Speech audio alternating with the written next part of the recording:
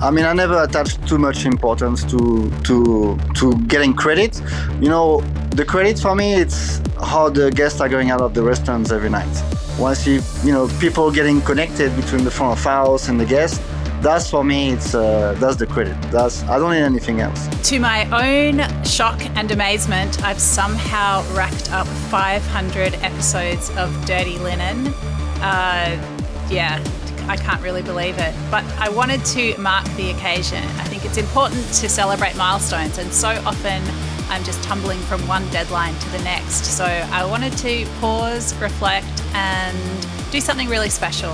What I am doing is spending a week at Vue de Monde, a restaurant in Melbourne that is a special place for milestones for many people, a site for parties and anniversaries and proposals and special birthdays. I've really enjoyed going to the restaurant over its 20 plus year history across 3 different venues, first in a small restaurant in Carlton, then a grander Chambers in the city, and now to the 55th floor of the Rialto building. Certainly a restaurant with a lot of presence, and I think really enjoying a purple patch in recent times with Hugh Allen at the helm, and an absolutely extraordinary, talented team.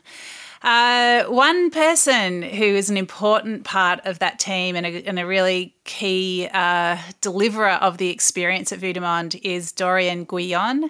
Dorian is has extensive experience in wine. He has attained Master Sommelier status, which is just a very rare and exalted status in the world of wine knowledge, wine waiting, delivering wine experiences. He's head sommelier at Vue de Monde, and it is an absolute honour to have him on the show. Welcome, Dorian. Thank you, Danny. Thank you very much. Honored to be on your podcast, and thanks for having me. Very exciting. I love being looked after you in the restaurant. I love the way that you talk about wine. But I feel like you obviously know so much and I know so little. How do you balance your knowledge and experience with the guests that come before you who have, very different knowledge and experience? Yeah, so, I always try to think of myself when I started as well, and how overwhelming the wine world could be. So I was very excited when learning about wine, but obviously at the start there's a lot of new words, a lot of vocabulary, a lot of new region to discover. So it's a lot to take on board. So I always try to put myself in the guest's shoes and to read the table as well, see how much they know about wine and how much should I push the knowledge, and then really trying to adapt myself to the table and to the guest. So that's something that we put a lot of effort on, is not to, we're here to look after our guest. We're not here to just educate the guest and show off our knowledge. That's we are always driven by hospitality first, rather than just showing off the knowledge, because sometimes can be very overwhelming. Definitely. What would you like someone to leave Vue de Monde thinking about the wine experience that they've had? Well, first I want them to be happy. I think that's the most important. I want them to have a good time. That's the most important. And then, if they could have discovered, I want them to enjoy. That's very simple. That's very basics. But for me, that's the number one rules. It's if you go for a wine pairing, I want you to enjoy the wine pairing. So it means that we have done our job to select the wines that were supposed to go with the food. And then the addition will be the personality of the sommelier and the introduction of the wine by the sommelier. And I think that will contribute well to the experience. We as a sommelier, we try to kind of season the experience of the guest from a different angle. But obviously for the people that will go for a wine pairing, that will also always be very, very important. So if it's just for a bottle of wine, then we just want to make sure that we have selected the right bottle of wine for for the guest, depending on their budget, depending on their experience with wine. So that's what we try to do, really. I mean, is budget, I think sometimes people feel like budget is a dirty word. You can't talk about how much you want to spend. Like, how do you sort of negotiate that tricky territory? Yeah, so it's actually more simple that, sometimes we overthink it. But if someone is asking me for, I don't know, let's say a bottle of Chardonnay from Burgundy, Burgundy can be quite expensive. But on the list, we always making sure, that's also something that we look at almost every section of the list, that we have wines at every price point of, good quality at every price point. That's very important. So what I will tend to do is to propose 3 options to the guest that's asking me that question. So I will go for, entry-level regional style of Burgundy, and then I will maybe go for a village wine or Premier Cru.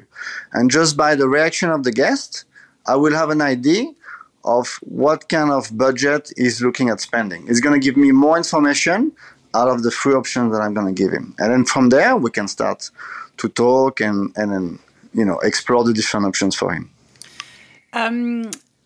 It's clear from the moment you enter Vue du Monde that wine is a very important part of the experience. So you come in through this sliding glass door and you walk through a cellar before you enter the restaurant. So there's definitely this signal that wine is important. And I suppose, I love sitting at the table and drinking wine, but I know nothing about the effort that goes into creating that cellar, creating the list. Can you give us an insight into that? Yes, yeah. It's an amazing cellar. To be honest, I work in a few venues back in Europe before I came in Australia, and I must say that's the biggest cellar I've worked with, and that's an amazing tool as a sommelier to work with. So we're really trying to explore that as much as possible. So the background, it's. First, we have to research for wine. So we are in constant contact with our suppliers who are in charge of importing wines. They have long portfolios. And through that, we're going to dig, we're going to test, wines repeatedly, new vintages or new arrivals. And then we're going to select what we think could fit the wine program at Vue du Monde. So then we're going to, order the wines, and then every week we're going to organize the team to organize the wines in the cellar. So new reference in the cellar, moving the cellar around, the bottles around the cellar, to just put them upstairs on level 55. So on level 55, we will have about 1 or 2 bottles of each wine on the wine list, and all the way downstairs in the building, we'll have another wine cellar where we keep a little bit more quantities of each wines. So that's kind of the basics. And then obviously to manage such a big wine list, we need to emphasize the education of the sommelier team behind, because when you have such a big wine list, there's a lot of questions that can pop from the customer. So we got to be ready, we got to be confident with our knowledge of the wine list and the producer that we are representing on the wine list. I think that's very important. I mean, how do you do that? Is there quizzes? Do you just... Yeah, actually there is. We will invite you in one of those one day. Yeah. but we do a briefing with the entire team before we go to service, and then the sommelier will actually go in the cellar, and then we will question each other. So we'll do a little debrief of our sommelier service as well, because we talk about things that doesn't really concern others most of the time, little details, that we try to adjust in terms of timing of service or wine pairings or, just little details. And then after that, we will choose a subject every week. Every single week, we have a subject and we are studying that subject. And so what is exciting is that there is, it used to be a bigger team, but still there is always 1 or 2 sommeliers in the team that is generally studying for something. So we going to focus on helping that sommelier to achieve a good result at the exam. So we're going to focus on what is necessary for him to be successful. So generally we're going to cover the subject that is kind of lined up on the calendar, and then we'll just ask questions to each other. What's an example of what some of these subjects? Oh, it could be give the Grand Cru of Chablis. If it's a Burgundy, it could be, I'm going to name a Premier Cru called Les Souchaux. So you're going to have to locate the village of the Premier Cru Les Souchaux. It could be the old vine charter of Barossa Valley in South Australia. So it's just covering multiple subjects. It can be viticulture and vinification subjects, a lot of geography, a lot of grapes knowledge. So it doesn't sound like it's important, but it is, but it just doesn't sound like maybe you're going to use that at some point. But throughout conversation with the guest, some guests, they know very well about wine. They're very passionate about Burgundy. We have a few people who collect wines as well. And then by knowing that Les Souchaux is a great Premier Cru of Vosne Romanée, when you're going to open a bottle from the cellar, we're going to test it, you're going to try to make a memory inside your brain about having tested this Premier Cru Souchaux from a certain producer. And maybe that's an experience that you can share with a guest that is very passionate about Burgundy. So that's a way to enter a conversation with someone who knows quite well about wine. Or simply, if someone really wants to discover Burgundy and has a pretty good budget, well, what can you recommend as a sommelier? Well, I've tested the Premier Cru Les Souchaux from Vosne Romanée not too long ago, and I thought it was a fantastic bottle. You can describe it, and here we go. You are able to sell with confidence to a guest. So that's how this knowledge can really be useful, is by having the theory, and then through your experience on the floor, opening, testing bottles, you can start to relate to it and then share this kind of experience and contribute to the guest experience with your own experience, let's say. And do you enjoy serving a particular type of customer more? Like, do you like the customer who really knows a lot and you can go to the outer edges of your knowledge? Or do you like people like me who forget everything as soon as they've finished but love it along the way? I know what you mean. I think, to be honest, as a sommelier, we have to stay extremely humble, because it's very easy to just, it happened many times where you go in a restaurant and you just have a sommelier that is doing a monologue, he just want to demonstrate his knowledge. But that's not what we are about. We are about hospitality, and we are about making sure that the guest, we often say at Vue de Monde, whenever the guest is coming, make sure you welcome him like if he was in your house. Obviously with professionalism, but the idea really is to make the guests feel comfortable. So as a sommelier, I should really adapt to each table, and for me, I take pleasure at both sides. Sorry. I take pleasures of just introducing wine to people who don't know too much, but I'm making sure they have a good time. So, I don't have to explain all I know about the region, about the wine, because that's pointless. That's overwhelming for the guest. But also enjoy, obviously, having a bit more conversation. And I often find myself in the same evening just having to change hats from one table to another. And that's also a skill to have, is you need to adapt to each table. And that's a very nice challenge that I still really much enjoy nowadays, to make sure that I change a little bit what I'm going to talk about and how I'm going to behave at each table. Love it, Dorian. So how did you get into this caper? Give us a sense of your background.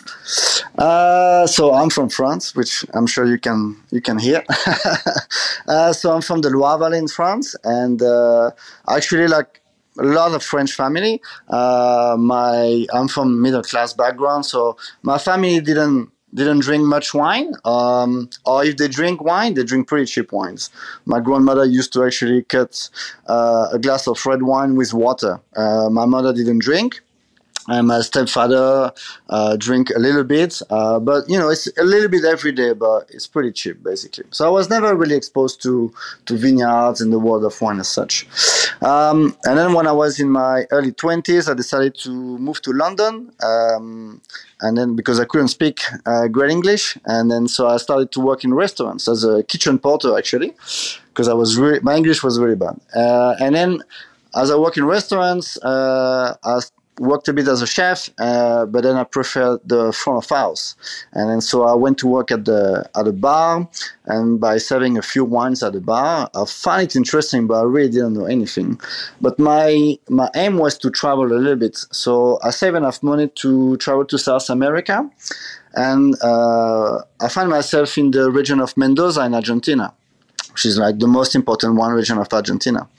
And when we were there, we visited a few vineyards, and I just remember hearing a sommelier of a winery talking about wine, talking about geology, the history, what you should test on your palate. And I found that was really, really interesting. So when I came back to London, I thought maybe that's something I should study and, take an interest into.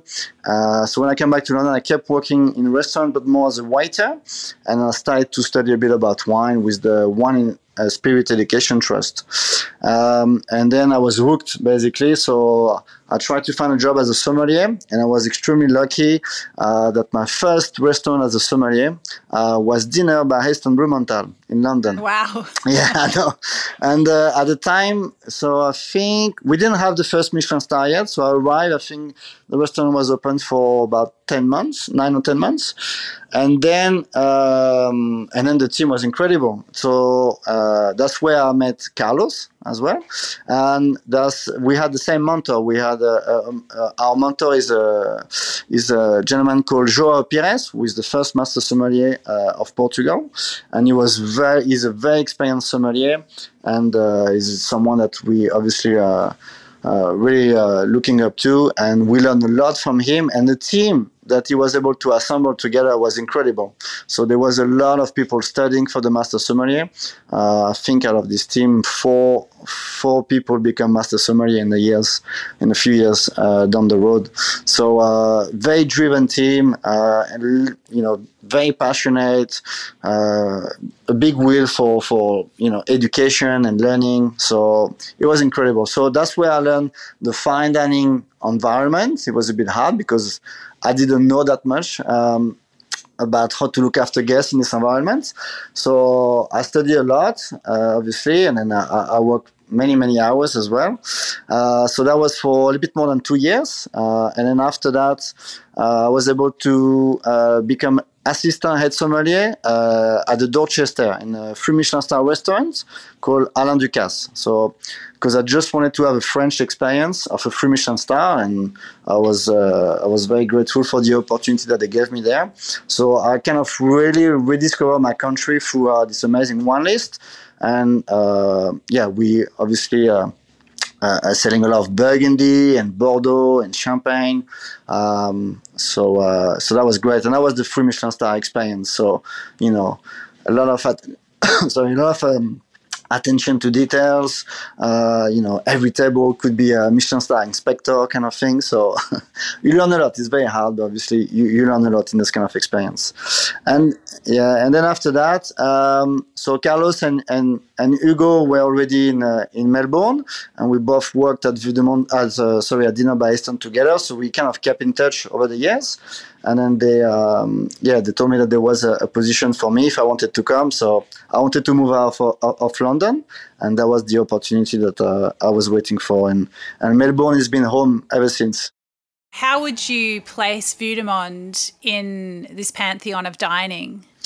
Up there, to be honest. But it's an Austrian experience, so it's totally different to every restaurant has its own identity and kind of a service personality, if I might say that.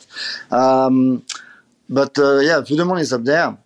And the wine list is, more than, it's twice bigger than the wine list I was working with at Alain Ducasse. So it was within itself an amazing challenge when I came here, because there was wine here that I've never seen back in London. There was a 1947 Vouvray from Muet from the Loire Valley, which is a wine I was kind of dreaming of tasting one day in my life. And there was one bottle in the cellar. And that was amazing. So Vue de Monde has, people know about Vue de Monde in Europe, but I think we just know about the name. We just know it's one of the best restaurants in Australia, and obviously we can look at the one list online. So I knew that the one list was very impressive, and I would have a great time just working with it. It would be a big challenge. But yeah, Vue de Monde has always had a high reputation because I met a lot of people who used to work at Vue de Monde, but then moved to London. So a lot of sommeliers passed by there and told me that it was a great place to work. So I was intrigued, and I really wanted to come here.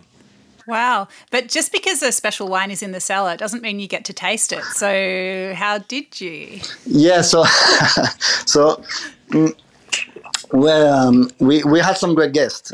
So we through the years, I've been there for 6 years now. So we through the years we were able to have some great guests that just wanted to treat themselves or their staff. Some CEOs wanted to treat their staff, or just some regulars. Through the years, there have been people that just wanted to explore the wine list and with a lot of passion. So yeah, we were able to sell those bottles.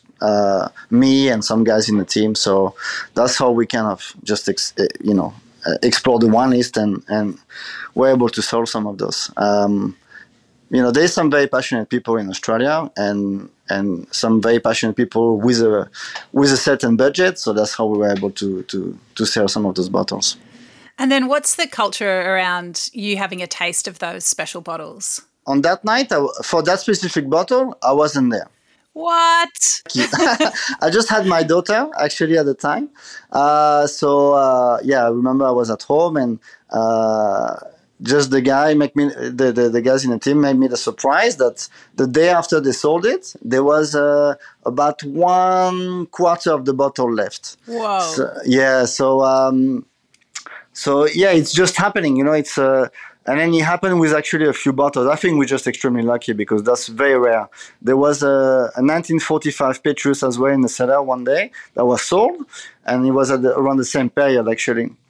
And then they just sent me a message saying, "Well, we sold this amazing bottle, Dorian." I was like, "Well, that's great. The guest is gonna, have a great time with that bottle." And they just told me, "Well, the guests actually left some wine for us to test." So I just put my daughter to sleep, and at 1:00 I took my bicycle and went at the restaurant to test it because I know that will be my only chance to ever test that bottle. That's amazing. How was it? Oh, it was incredible. But for the 45 Petrus, was actually still in very good condition, and it felt like it was made in the 70s. Like there was not too much age on it. There was still a great food quality, great concentration, and it just felt much younger than I thought it will be. And for the 47 Vouvray, which is a Chenin Blanc from the Loire Valley, from our region, there was much more kind of oxidative character, but still a little bit of sweetness, still a bit of fruit and honey notes, and it was more of a. It was time to drink it, I think, but it was extremely emotional to be able to test that one because it's a great vintage in the Loire Valley. It's just after Second World War, and it's a very historical bottle basically. And so it was very emotional to actually test that wine and to kind of put this in your memory, really. Incredible. So Dorian, to be a master sommelier, it takes a lot of work. I think it's only 250 or so people have ever attained that status in the world ever. Why go for it, and how hard is it? Yeah, well, I mean, to be honest, until I was, until I find the wine world, like that I was passionate about wine, I was not sure what to do with my life. So when I started to work at dinner, I thought it was just the perfect timing for me because I kind of was feeling that that's finally what I want. I know what I want to do. Finally, I really enjoyed that. I really enjoyed that job as a sommelier, and the fact that you can learn every day about wine and kind of relate the theory to a tasting. So it's kind of it feeds your brain, but also you're able to physically sense things. So when I was very hooked by that, I was aware a bit about the master sommelier. It was through. I think there was some guys. There was a guy. He's world famous now. Gary Vaynerchuk is an American a guy who does he's in a lot of business, but he does a lot of motivational videos. So he was actually running the business that his parents established, and he started to be famous online because he was doing wine videos where he had some amazing guests like Jancis Robinson, or who's a famous wine writer from England, all the winemakers, and it was just a way online to hear people talking about wine. So I just remember watching a bit of this, and I think at some point he had a master sommelier as a guest. And I was like researching a bit what is a master sommelier. Obviously, I find it incredible what those guys were able to do. And so I was like, oh, it was at the back of my mind, and it was at the same time that I found the job at dinner. And then, just after a few weeks, and I was completely hooked, and the team as well was just completely driven by being better every day. And I was like, okay, that's it. That's the target now. I want to further my education. So I was studying at the same time with the WESET, the Wine Spirit Education Trust, and with the Court of Master Sommelier. Because I was just saying to my wife, look, I'm going to work very hard for 2 years, but it might pay off. So you might not see much of me, but I will study very hard for 2 years, and that's what I did. After that, once I had a target in my mind, I was just, super driven by it, and I done everything to kind of achieve it. And what do you actually have to do? Like, what's the final hurdle? Yeah, so there's 4 different levels. You start at introductory, then you go at what they call certified, which is kind of the level 2. And then you have an advanced, which is a bit more demanding, with 6 wine blind to test as well.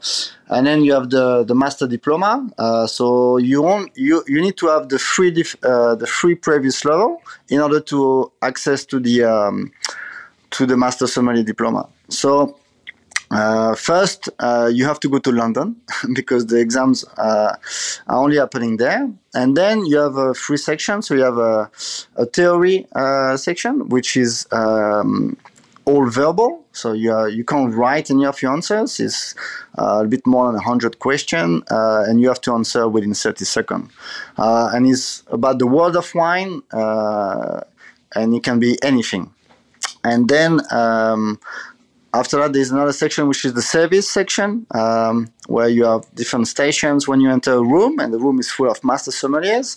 So it's extremely stressful, and that's what it means to be. It means to be a stressful environment to test how skills you are and how you can actually stay calm within stressful situation. And there's a lot of traps and different questions to answer. Maybe a few blind testings and things like that. And then after that. What is recognized to be maybe the hardest, because that's where people fail most of the time, is the blind tasting of 6 wines. So it's generally 3 whites and 3 reds, and that's to test in 25 minutes. And you need to achieve 75% of good answer in every single one of the section to pass the master. I am really stressed just listening to that. Sounds stressful, huh? How do you feel when you attain that? It's a big relief. So you just celebrate. I think it's, you just think about all the sacrifice you made, and it's very emotional, It's because, of course, it's not just your journey. It's all the people that you have put in this journey as well. Obviously, you think first about your family. My wife sacrificed a lot for me to be able to go there. And then, obviously, instead of going out sometime on a weekend, I was just staying home to study. So there was a lot of that. And then just the support of, all the team. Because I was at Vue de Monde. I was still in England.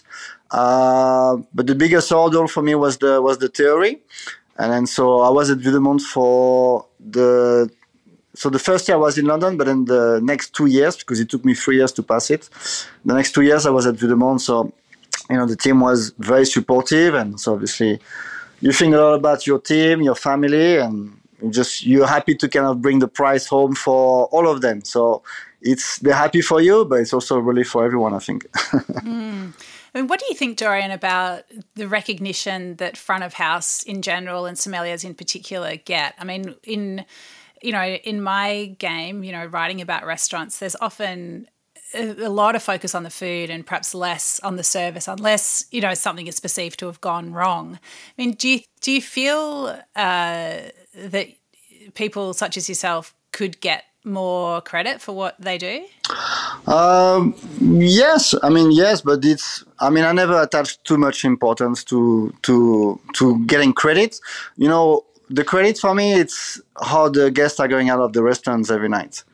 When I see smiles, when I see handshakes, when I see hugs, actually, it's happening more often than you would think. When I see, people getting connected between the front of house and the guest, that's for me, that's the credit. I don't need anything else. I know what we're capable of doing. And then obviously we also here because, the chef are trying to create an amazing menu. So we're here to really support that, but also, add to the experience by how we deliver the food, how we make people feel. That's extremely important because you could have the best menu in the world, but if you have the worst service and people that makes you feel like you are not welcome, believe me, the food won't taste the same and it won't be the same experience at all. So, it's for me, it's obviously that's my life. So it's my career. So it's as important as the food. The way you deliver it, the way you are, the way you behave with people. And especially in restaurants like Vue de Monde where the menu are very expensive. It's a lot of money for a lot of people that just save money before they come to Vue de Monde to a lot of times celebrate things like birthdays or anniversaries, very important dates for them. So it's not just the food, it's the entire experience. And the front of house will have a very big role at make those people feel extremely welcome. Especially some people that don't really go in fine dining restaurant often, sometimes don't know how to behave. So it's a little bit underwhelming. So it's very important for us to be able to break the ice. It's important that you see some smiles everywhere around the room because that's contagious. When you have people that serves you, that are smiley, that have a good attention, good attitude, then it changes the entire experience. And actually, even how the food tastes. I think the food tastes 10 times better if you have a great service. It's true. So when you say people don't know how to behave, you mean they're so overawed by the experience they don't let themselves relax? Yeah, exactly. And I think, I think in Australia we overall a bit more relaxed than in Europe, but it was even more like in Europe. It's some restaurant can be very impressive, so you can't really relax straight away. But yeah, I think Vue de Monde has this kind of he's got a reputation as one of the best restaurants in the world. So even though people are coming to spend a lot of money, they're still not too sure how to behave in this kind of environment. They just don't know if they should ask us certain things, or they don't know, they don't feel comfortable working for the restaurants, or they don't feel comfortable asking about an element in a dish, or things like that. It's little details, but if we can manage expectation and go above the expectation by just reading the table, is like, madam, I heard you were asking about this ingredient, but let me tell you what it is. For example, I don't know, it's just a feeling. It's more a feeling than anything else. So you see when I think with years of experience, to be honest, we are able to read body language pretty well. And so we can sense those things. And it's up to us to adapt to. But that's something that comes with experience, to be very honest with you.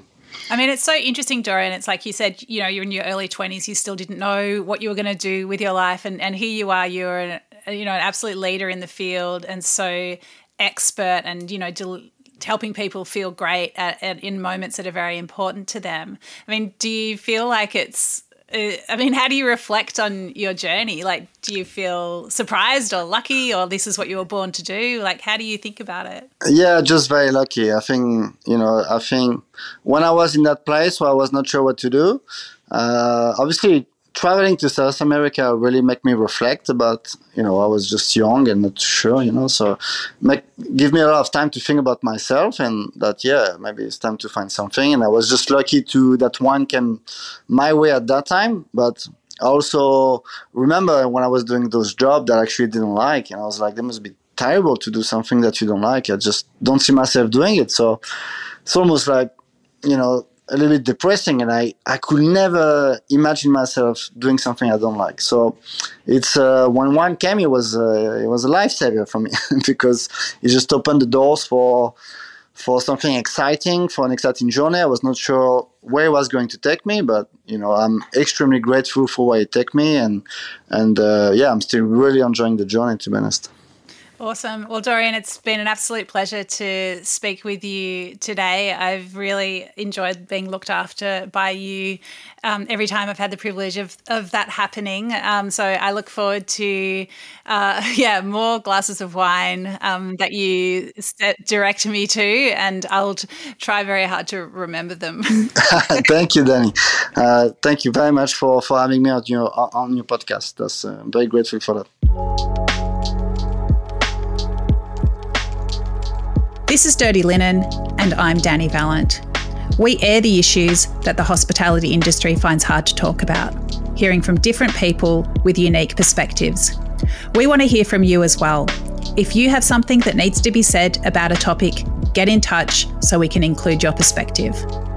Contact us at dirtylinenat.deepintheweeds.com.au or hit us up on Insta at Dirty Linen Podcast. We can't wait to hear from you. This is a Deep in the Weeds production.